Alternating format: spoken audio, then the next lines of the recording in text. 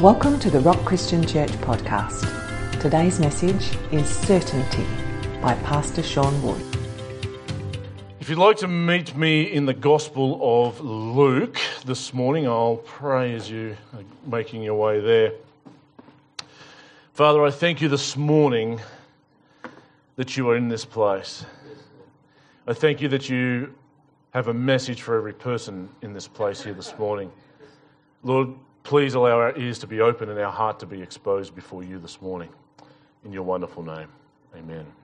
If you'd like to meet me in the Gospel of Luke, we're going to take a bit of a break from the Epistle of Romans because it's Christmas time and Romans is getting a little bit heavy, particularly chapters 1 and 2 are reasonably heavy chapters. So we're going to take a break and just focus on the time of the season for a moment. And so we'll come to the Gospel of Luke in a moment, but is there anybody here that does deer shooting? Nobody's ever done any deer shooting? Few people have done some deer shooting. In Tasmania, you do one of two things, and sometimes you do both, and that's either fly fishing or you are a deer shooter. We have deer are like a rabbit with hooves in Tasmania. They're all under tags, but there's that many of them that they release an amount to be shot. But I can remember that my stepfather was very heavy into deer shooting, but what amazed me was day after day after day, we would spend trekking all over the hills, and he would put maybe anywhere up to 10 decent deer in the scope, and he wouldn't pull the trigger. It got to the point where I was asked, would you like to come deer shooting? And I'm thinking, what's the point? All we're doing is deer spotting. And I can remember one morning he was sure that the stag would be in the right place because it's all about the size of the stag. And we're looking for signs, we're looking for rub marks and all those sorts of things. And so 3 o'clock in the morning, walking through the bush in the dark, can I tell you, you need some faith for that, brothers and sisters. And when you're trying to be quiet, and I'm falling over and I ran into an electric fence and we climbed up to the top of this hill, we sat behind a log and we waited for the sun to come up and we're overlooking a marsh down the bottom and there was a very big stag. And I thought, this is the day. What concerned me the most was, hang on a second, if you shoot this stag, it's just taken us 3 hours to walk here. Who's carrying it out?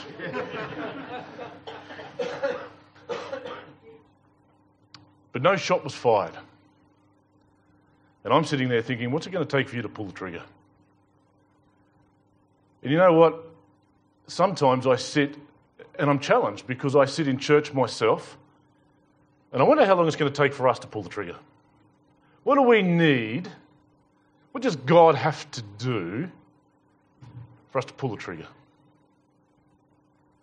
As we look at the birth of Christ this morning, I want to have a look at two questions that were asked in the Gospel of Luke. And there are people in this room this morning that are asking both of these questions, and I want to help you answer those questions. They're important questions, and most of us will ask these questions as we work our way through our Christian walk. But have you ever noticed how sometimes when God drops something in your heart, or maybe, and I'm going to testify to this in a moment with the building and everything, but have you ever noticed how God might say this is how it's going to be, but whatever you imagine in your mind, you can almost back it in that that's not how God is going to do it? Do you know, for hundreds of years, prophets had prophesied of a Messiah. They had prophesied of a king that would come and sit on the throne of David, and he would have an eternal kingdom that would last forever, and nobody was expecting a baby.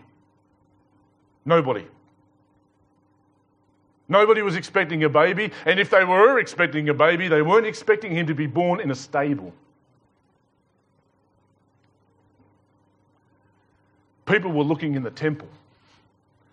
People were wondering what the high priest had to say. Isn't it interesting how God had for many, many, many hundreds of years had prophesied that he would send a Messiah, that he would send a Saviour, that he would make all things new, but the detail of what that looked like was nothing how anybody could have imagined. Everybody was expecting the heavens to part. Everybody was expecting some guy on a white horse riding on in, deposing Rome and setting up a physical kingdom. And who knows that Jesus is the King. Jesus will reign forever. We are a part of his kingdom, but it doesn't look like anything that anybody thought it was going to look like.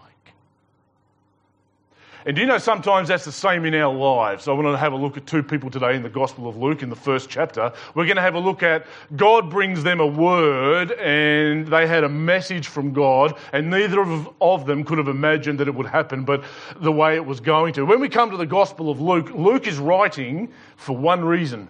He wants to write to a man by the name of Theophilus. Theophilus is a Roman official. And he's writing, as we find, so that Theophilus may have certainty. How many people in this world today are looking for certainty? How many people are looking for certainty even inside of these walls? And I think the greatest certainty we can find is in the person of Jesus Christ. We can find a certainty that we can have a relationship with God. We have an eternal certainty we find. But there was much that was said about Jesus. There was much that was written about Jesus. There was much that people had proclaimed about Jesus. And now Luke writes, as we find in verse 4, that you may have certainty concerning the things you have been taught. Now, it's not proven. We can't prove it categorically, but I think it makes a lot of sense. A lot of people don't realise that Luke wasn't a disciple of Jesus. He was a physician. He was charged, it would appear, by Theophilus to make an account. But it appears as though, because it's the same guy who writes the book of Acts. You see, in the book of Acts, when Luke is writing, he uses language like we, when he's speaking about me and Paul. Paul went on a missionary trip, he's like, and we undertook. And so Luke was in tow, and there's strong evidence that Luke is writing both his gospel and the book of Acts in preparation for when Paul will appear before Caesar. This is everything that's going on. This is what this apparent crazy guy is talking about. Everybody in Rome knew Paul. Historians have recorded Paul. Paul was an absolute nuisance to the Roman Empire because they actually couldn't do what they wanted to do with him because he was a Roman citizen.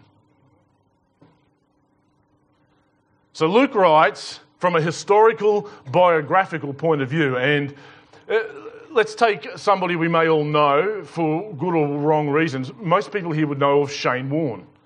But if you wanted to write a biography about Shane Warne and you only wrote about the 10 or so years that he played cricket, you've missed out on so much of his life.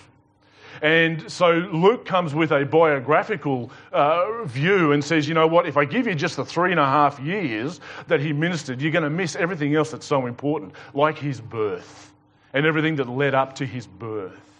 And we're going to have a look at some of those scriptures today. So Luke writes so that Theophilus may have some certainty. And verse 5, if we pick it up there, we'll work our way slowly through these passages. It says, in the days of Herod, king of Judea, there was a priest named Zechariah. And I love how Luke approaches this, and I want everybody here to begin to have some certainty because there is nowhere found in any of the Gospels, you will not find the words, once upon a time. This is not a fairy tale. This is not a myth. This is not just a good story that somebody made up somewhere along the line. Why? Because there's accountability here. When Luke writes his account for the Roman court, he is saying definite people, definite place, definite point of history, and here's some definite names that it happened to, and you can go and find out for yourself. There is not an atheist, intelligent one anyway, there's not an intelligent atheist or historian alive today that denies Jesus is an actual person of history. In fact, non-Christians and atheists with any kind of brief research will tell you it is nonsense to think that Jesus is not an actual man that walked the earth. The question I have for everybody in this room is, what are you going to do with him? Because you have to do something. Most of the world would like to live in ignorance of the fact that he even was born, but you can't. So Luke writes, not a fairy tale, but he writes an accurate account. And the first people that we come in contact with are Zechariah and Elizabeth. Now, Zacharias is his actual name. Zechariah is how it's transliterated. But we have two people, Zacharias and Elizabeth, that we bump into first. Let's read through. It says, there was a priest named Zechariah of the division of Abijah. And he had a wife from the daughters of Aaron, both through priestly lineage. And her name was Elizabeth, and they were both righteous before God, walking blamelessly. So we begin to understand we've got a couple of people here. We're going to find out that they're not young. So they're well past the 60 or 70 mark. They're not young people. But what we do find is that he's a priest, and what we don't understand is by the time Jesus was born in the time of Christ, we have the priesthood had swelled to some 20,000 priests. And the only way they decided who would do service on any given day was they would cast lots, which is like throwing dice. And people think that's sounds random, and how would people do that? But it's actually an enormous act of faith, because what you're actually saying when you cast lots is, I am holding to the truth that God controls even every roll of the dice. And you're saying that when I roll lots, God will control the dice, God will point to the right one. But Zechariah's number comes up. He's in the temple today. We find out that they are righteous and blameless. You will bump the word blameless many, many times in Scripture. What about Job? Job was a righteous and upright and blameless man. And everybody thinks, how could that happen to Job? He's so holy. He's so perfect. But that's not what the word means. The best way to understand what the word blameless means, it's all about not perfection, it's all about direction. Blameless is speaking to the motivations of the heart. It's speaking about the direction of the life. I haven't met any person, apart from Jesus Christ, I haven't met anybody that's perfect. I haven't met anybody that doesn't miss it and make mistakes. That's all of us. That doesn't qualify them for what happens next. But God's got a plan. Let's see what begins to unfold.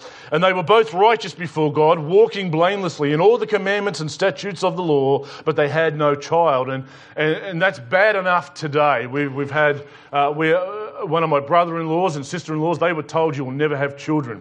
That was 2 children ago. Now they're wishing we'd never had, no, they're not. But in ancient times, in particular, and in the first century, this was considered to be an enormous reproach upon the lady. It was the stigma that sometimes carried a barren womb was, what have you done to offend God? What have you done wrong? And so it was considered to be a sense of reproach. So we see, but they had no child because Elizabeth was barren, and both were advanced in years. Not looking good, right? Not looking good. Let's keep reading on. Now we have a message that is going to come to Zechariah. Now, while he was serving as priest before God, when his division was on duty according to the custom of the priesthood, he was chosen by lot to enter the temple of the Lord and burn incense. And the whole multitude of the people were praying outside at the hour of incense. And there appeared to him an angel of the Lord standing on the right side of the altar of incense. And Zechariah was troubled when he saw him, and fear fell upon him, as it would for most of us. But the angel said to him, here comes the message, here comes the word that God has for Zechariah. Have a listen to this. The angel said to him, do not be afraid, Zechariah, for your prayer has been heard. There are people in this room this morning that need to hear that sentence again, and I'm going to read it out again, because we have 2 people well advanced in years, and we get a glimpse into their life where they have been praying for a long time for God to give them a child. And the first thing the angel wants Zechariah to know is, your prayer's been heard. And I think there's people in this room that have children. There are people in this room that have relatives. There are people who that have infirmities inside of themselves. And I want you to know there's a very good chance, according to the scripture, that God has heard your prayer. You see, God's timing and our timing are rarely ever the same. I reckon Zechariah could have done with this angel about 60 years ago. It would have been a little bit easier maybe to believe what was about to be told him. But here's the message. But the angel said to him, do not be afraid, Zechariah, for your prayer has been heard, and your wife Elizabeth will bear you a son. What? You've been drinking too much of the wine, my friend? And your wife Elizabeth will bear you a son, and you shall call his name John. And you will have joy and gladness, and many will rejoice at his birth, for he will be great before the Lord. You ever notice, even when we get to the next person that we want to have a look at, 2 things happen in the message of God. God brings a proclamation. to Zechariah. He makes a proclamation. Zechariah, we've heard your prayer and we fully understand. And now the angel says, you know what? You're going to have a son. And with the proclamation comes instruction. And this is what you need to do, Zechariah. You need to call his name John, and you need to make sure he doesn't drink any wine or strong drink, which is similar to Samson, not cutting the hair. It's a Nazarite consecration that's going on here. So there's a proclamation and there's instruction, but does anybody here realise what's missing in between all of that? You ever notice that God never gives the detail? Never tells you how it's going to happen. Never tells you anything apart from here's what the proclamation is and here's what you need to do. And how many people here know that God doesn't always give us the detail of how things are going to happen? He doesn't give us the time of how things are going to happen. Have a look at Abraham. Here's the detail God gave Abraham. He says, up and leave. Yeah, okay, and what's next? Nothing until you do that. You ever notice that with God? God will say, do this. And until you actually move and do that, nothing happens until you do that. And then he says, okay, now do this. And more steps that Abraham took, the more of the revelation that he got, but he had to take the first step, and that was to leave everything that was familiar to him and take Lot. I'd have left Lot because he began to be a nuisance. But I believe that God still speaks today. We're going to cover that in a moment. But there's people in this room this morning, and I've been guilty of this too, that respond the same way that Zechariah does. Here's FYI, here's not what to do when an angel turns up with a message. Here's not what to say. If you come down with me to verse 18, and Zechariah said to the angel, how shall I know this? How shall I know? How many people are sitting in this room going, hello, angel, right side of the altar, what else do you need to know? And before you throw any stones at Zechariah, there's people in this room that may not have had an angel come and appear before you, but God has clearly spoken to you, and you're still sitting at a green light at the holding line wondering what you're going to do. And I want to know this morning as we begin to unpack this, I have one question. What's it going to take for people in this room to pull the trigger? What's it going to take for you to pull it? What does God have to do for you to have any kind of certainty that it's time for you to pull the trigger? Because many people find themselves asking this question. How shall I know? God may speak to you. He may have a direction in your life. It was about 3.5 years ago that I asked that exactly same question. You can laugh. We asked that exact same question. And I want to help everybody that's asking that question this morning. I want to help you to answer that question this morning. How shall I know? If God's speaking, is it God? Should I move? Should I do it? Because when God speaks to you, you need to move. And do you know we can read the Word of God? We're going to cover that in a moment. Do you know there's a difference between the Bible as a whole and God's word specifically to you? Let me give you an example of what that looks like. We have 12 disciples in a boat. Jesus sends them out onto the lake. Jesus comes later on walking on the water, and they're all scared. Who is this guy? Is this a ghost or what? Jesus says, it's me. And Peter says, if it's you, bid me to come. Jesus says a word to Peter, not to the whole lot of the disciples. He says, come. Peter acts on that word. That was a word to Peter. Notice John didn't get out of the boat. Nobody else got out of the boat except for Peter because Jesus had given him a word. It's called like an empowering word. It's for you, Peter. You get out of the boat. And there are people here that Jesus is saying, you need to get out of the boat. And you're sitting here saying, how shall I know? Well, let's have a look what the angel says to Zechariah. He's saying similar stuff to what we would say. And the angel answered him, I am Gabriel. Hello. I am Gabriel. I stand in the presence of God. Hello. And I was sent to speak to you and bring you this good news. Hello. Is it not obvious? How much more do you need? I want to help you out with what I would like to call the three lights. And I'll do my best to move quickly through these, but over the course of time that I've been a Christian, this is not specific to here, this is not specific to anywhere, but I want to tell you what the three most dangerous words I have heard in church. On the back of these three words, I have seen some of the most enormous foolishness, but I've also seen enormous tragedy and hurt. These three words are, God told me. Sounds silly, doesn't it? But I want to tell you this morning, if you're going to stand anywhere in the house of God and you're going to say, thus says the Lord, you better have some certainty.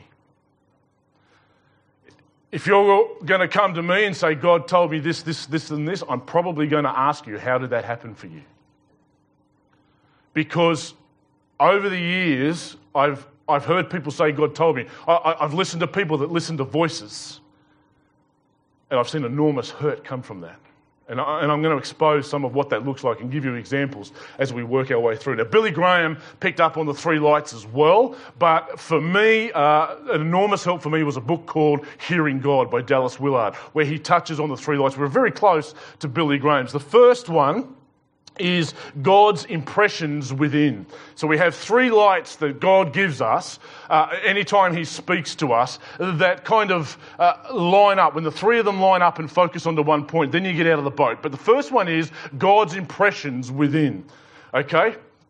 And by impressions, I mean unctions, maybe. So in the book of Acts, we hear things like, it seemed good to us in the Holy Spirit when they were at the Council of Jerusalem. It seemed good to us in the Holy Spirit. We just had an unction. For some, it could be peace. I just have a peace.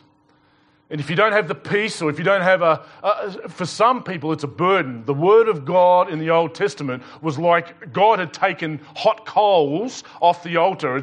Jeremiah says, your word's like a fire shut up in my bones. It's like a burden is something like God putting hot coals in your lap, and you want to get rid of them as quick as you can because God's given you something. They are impressions within. They can be different for each people, yes, but they are one of the lights that God uses. Here's the second one, and please hear this one, is God's word without. So we have God's impressions, or we have an impression from the Holy Spirit lives inside of each one of us.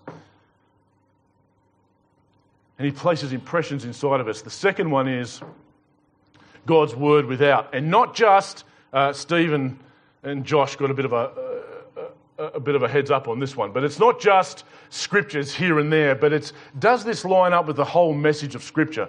Does what God is telling me, does this message line up with what God is telling me? God's word without. Seems a little bit like this. If you could take one scripture here and one scripture there, I would warn you against doing that. Why? Because you could take a scripture here that says Judas hung himself, and you could take another one over here that says go do likewise, and you would be in enormous trouble. But we laugh. I've heard prophecies, not here in Queensland, I've heard prophecies where people have stood up and said, there's a dark cloud rising and even I'm afraid, says the Lord. I don't know what God's afraid of, but I can tell you now, I haven't heard of anything yet. But we can see how we get foolish with God told me. Does it line up with Scripture? I haven't heard anywhere in Scripture where God's afraid of anything. And it's got to line up with the whole message of Scripture. I've had someone say to me once, Romans 6 tells us that I'm dead to sin, so I don't sin anymore, I'm holy and I'm perfect, and da-da-da-da. Well, if that's the case, then why do we need a high priest that Hebrews tells us about? And why does 1 John 1:9 tell me that if I confess my sins, he is faithful and just and will forgive me my sins and restore me to full righteousness? I'll tell you why. Because although I might be dead to the power and I'm no longer a slave, I still make mistakes. And so it's easy to get off kilter. It's one thing to step out of the boat, friends. It's another thing to fall out. So light number 2 is God's word. Does this line up with God's word? Does this message line up with God's word? And number 3 is God's providence or his circumstances around. And I have found over my lifetime that there's no real coincidence in God. I've had people say to me, just coincidentally, I bumped into this person and they said I should come to church, so I'm at church and now I know I need to. You didn't coincidentally bump into anybody. And So we have impressions within, we have God's word without, and we have circumstances around. But when all of those focus into one point, then we know God is saying, step out of the boat. I want to share you two examples, one that is a positive one and one that is a negative one. The first one's a negative one. This one comes from, and I'm sorry, I have to use these examples, but they come from friends of ours from Tasmania, two families that grew up side by side. And after a period of time, the male in this family separates from his wife and starts pursuing the female in this family. And it's not long before the female in this family and the male in this family end up here, like this. This sounds very blatant, it sounds very open, but I'm going to share with you why this can be very dangerous. Because once they got together, they justified it by saying, well, God told us that it's our time to be happy. And they smashed families. And as an undertone in their voices it was, we're just going to do what we think we want to do and God will forgive us anyway. And can I tell you, don't ever hold that. Another example, male and female, beautiful man, very intelligent, holds degrees in horticulture that I didn't even know existed. But he had an acquired brain injury, and after some time of care, the lady is swept off her feet by another guy. He's not even a Christian, the best I could tell. And she leaves this guy, and she says, God told me it's my time to look after me and to be happy. And both of those people, in all those circumstances, use those words, God told me. And can I tell you, there's clear evidence they didn't hear from God.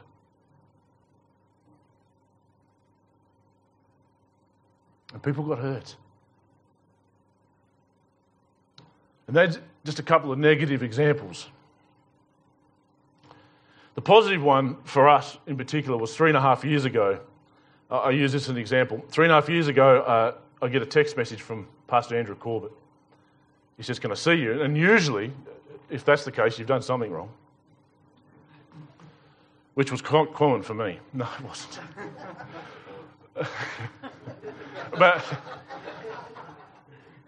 But Pastor Andrew sits me down and says, you know what, I've just come back from a church up in Queensland. And he says, I wonder if you've ever considered, and I hadn't, I've got to be honest with you, I never considered pastoring a church. I could never see anything inside of me that God would ever consider would be good enough to pastor such a beautiful bunch of people. And Andrew sat down and said, you know what, would you consider it? And I said, well, I don't know. I said, I've never really considered it. I said, I'll talk to Annette. And I came back the next week and I said, I've talked to Annette and I thought about it, and I'm not 100% sure, but I know this. Let's get on the road, and if it's not of God, we'll soon start hitting red lights. And God just opened up green light after green light after green light, and I went away and thought about it, and I thought, now, does this compute with the Word of God? Yes, it computes with the Word of God. I can see that it's in line with the Word of God. Do I have a peace about it? Yes, I have a peace. Everything inside is lining up. All the circumstances, I went and spoke to people that were very dear to me, and they said, I'm surprised it's taken you this long to realise. That's another way you can gauge this. And then for us, it was, well, you know what? I feel this is absolutely of God. And we had to step out of the boat. Unbeknownst to us, there was a little church in Capalaba, Queensland, that had to do the same thing. They were up here thinking, well, we've got these wonderful pastors at the moment, but they're only temporary because of other commitments, and we're going to take a bet on this goofy-looking dude from down in Tasmania. And you guys were trying to line up the three lights as well. I met with Terry, I met with Mark, and said, Terry, you can come back any time, but leave Mark. No, I didn't.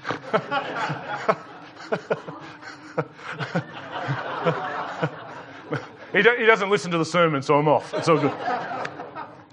But it was a wonderful experience for us, because what I said to God was, I said, I'm going to step out of the boat, and if you don't, we knew that if God didn't hold us up, we were going to sink. And we are so privileged that God called us to be, of all the churches, we got the best one, right? And we are so privileged that God called us here. But I want to help people here today, because if God has spoken to you, I want you to have the certainty to step out of the boat for what God has got for you. And there's many people that are sitting at green light after green light after green light after green light, and they're sitting there wondering, should I take off? And I want to help you to answer that question today. If all of these three are lining up into one point, then friends, get out of the boat. Because when you're out of the boat, this is the scary thing about being out of the boat. If God doesn't hold you up, you won't hold yourself up outside of the boat. That's how good He is. Let's keep moving on to our next one. I want to share with you two quotes from Dallas Willard as we move forward. Dallas Willard said that more of God speaking to me has come in conjunction with study and teaching the Bible than with anything else. I hear God speak to me more clearly when I have His Bible open in front of me than I do at any other point in time. And I usually find for myself, this is my own personal testimony, I usually find that when God speaks at that point in time, He then begins lining up circumstances, and I then begin to get inner impressions that says this is right. Dallas Willard, who's passed away by the way, but if you could ever get hold of his book, Hearing God or Renovation of the Heart, they're both great books. But he says, and we should quietly wait till those three focus into one point. Otherwise you are running ahead of God. And there is great danger in running ahead of God. As Tony testified this morning, there was a point in time when I went to Tasmania. And for the 4 weeks or so we were in Tasmania, I said, God, I want to get back on the plane and go to Queensland, and I want to know for sure what your direction is. So I got off the plane. Next board meeting, I stand up and say we're going to sell 2 properties and be in our own place. And I just felt that that is exactly what God had said. And God put all of this together. No man has put anything together. God is a good God, and we sit in His blessings because He's gracious to us. But on that note, let's move to the next person. Young Mary. Well, she's young at this point in time. Mary's maybe 13 years of age when we encounter her in Luke chapter 1. But let's have a read briefly through what happens with Mary. It was in the 6th month of Elizabeth being pregnant. The angel Gabriel, verse 26, was sent from God to a city of Galilee named Nazareth. Now, that's beautiful in itself. If you could think of the most least likely place that God was going to do anything, it would be Nazareth. Even Bartholomew, or we might know him as Nathaniel, said, can anything good come from Nazareth? Well, yes, there can be something good come from Nazareth. To a virgin betrothed to a man whose name was Joseph. Now, the word betrothed simply means engaged. She's engaged to be married to Joseph of the house of David, and the virgin's name was Mary.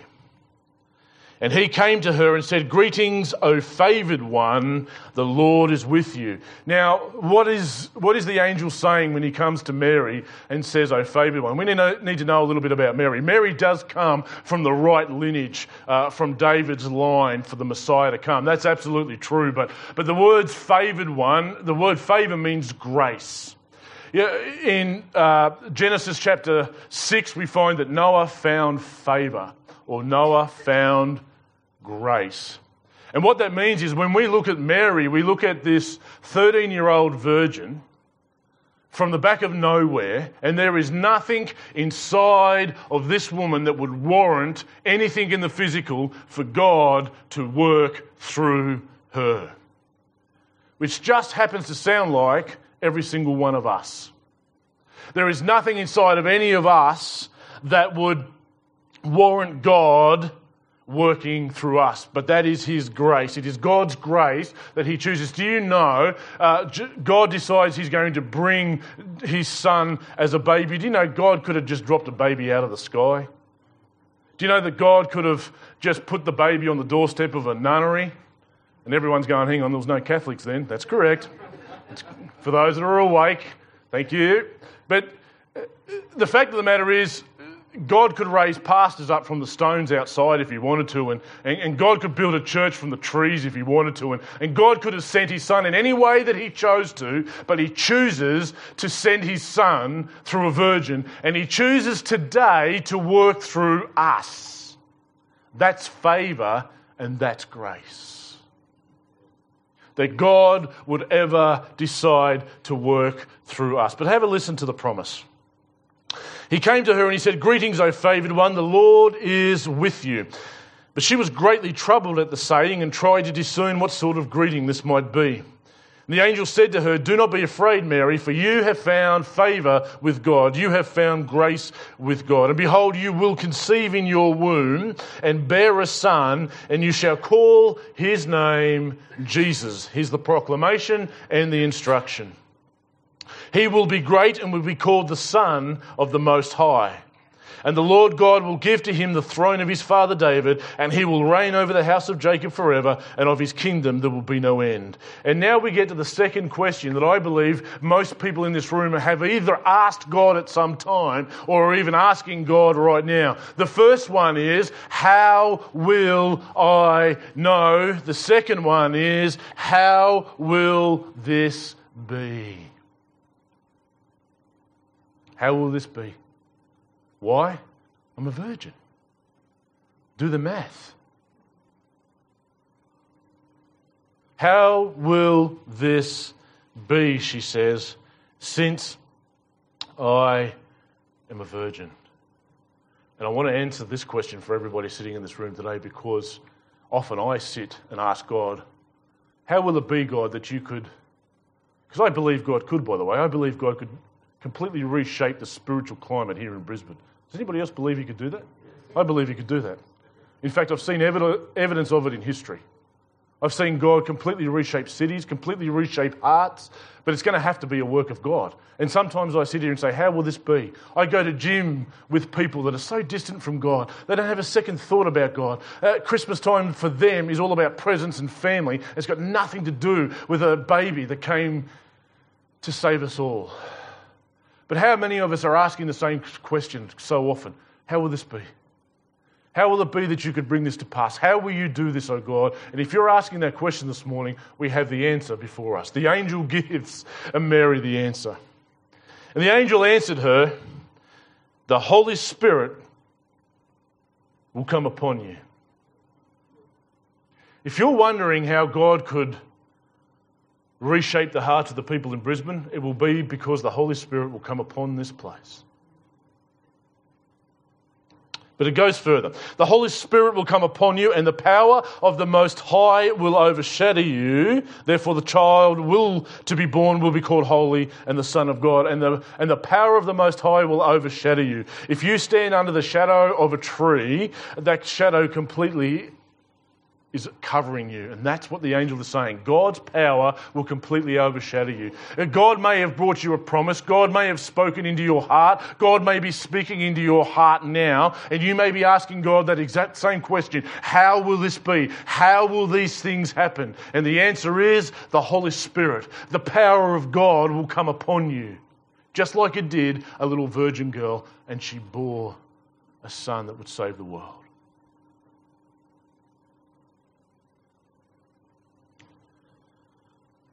I want to finish with some verses of encouragement as we finish off this section here.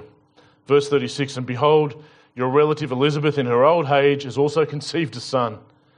And this is the 6th month with her who was called barren."